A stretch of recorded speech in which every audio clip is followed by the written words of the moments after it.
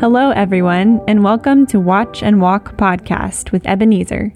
This podcast aims at inspiring you to trust in God and obey His word every day.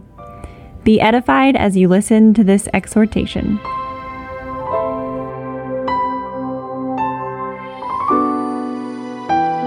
Hi, everyone. This is Ebenezer. Last week, I talked about being a fair-minded, student of the Bible, and I shared some principles. Today, I'll conclude that message with 3 more principles: how to be a fair-minded student of the Bible. These are some of the principles that will help you to get benefits from your study of Scripture. Today, the first one I'll share is that you need to study the Bible in community with a group of believers in Christ. For me, one of the implications of the coming of the Holy Spirit on a group of people in Acts chapter 2, on a group of people, not just on one person, is that we know in part. Even though we must place our faith in Christ as individuals, when it comes to the teachings, the things that will make us better disciples of Christ, we know in part. So we need others to help us grow in that discipleship. So when you join communities which study the Bible, you join Bible study groups, what you are doing is that you are giving yourself an opportunity to learn more, and you are giving yourself a chance for growth as people challenge your ideas, your thoughts about Scripture.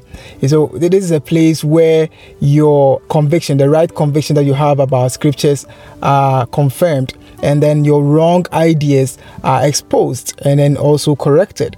And so that is why when you join the communities like that, when you join Bible study groups, you need to be quick to listen. You need to learn to listen so that you can grow. It's not just about going to show off and tell people how much you know, but you want to learn.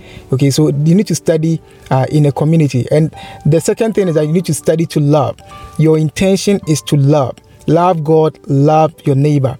So as you are studying, your question is that how does this passage help me to love God more?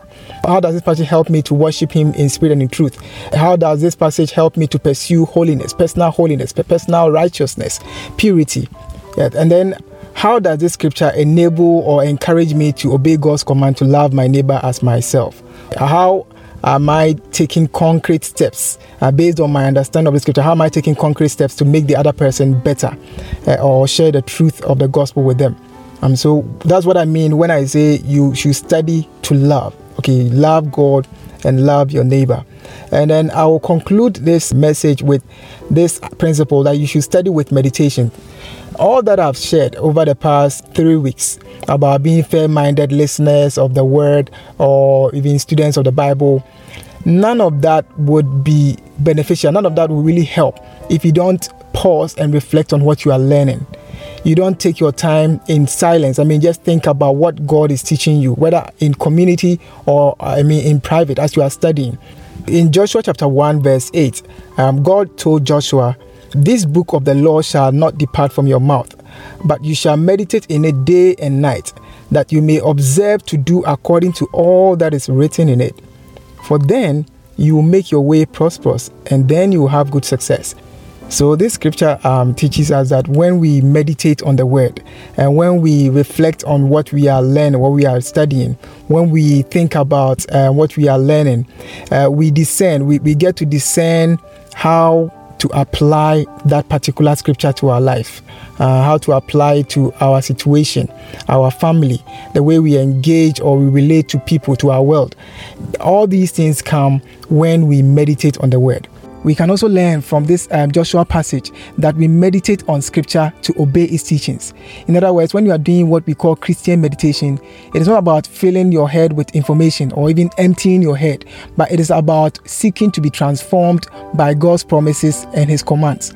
And that's why you need to add prayer to meditation. As you are reflecting, you are praying. After reflecting, you are praying that God will give you the wisdom, the grace, and the strength to obey the teachings. Because without the power of God, you cannot obey His instructions. This is where I conclude my teachings on how to be a fair-minded student of Scripture, and I believe they've been a blessing to you.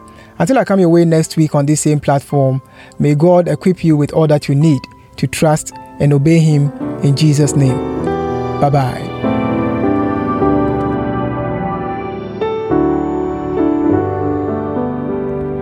Thank you for listening to Watch and Walk podcast with Ebenezer. Watch and Walk podcast comes to you this and every Wednesday. To get notifications of new episodes, please subscribe. This podcast is brought to you by Watch and Walk Ministry. Visit us at watchandwalk.org to learn more about this ministry. God bless you.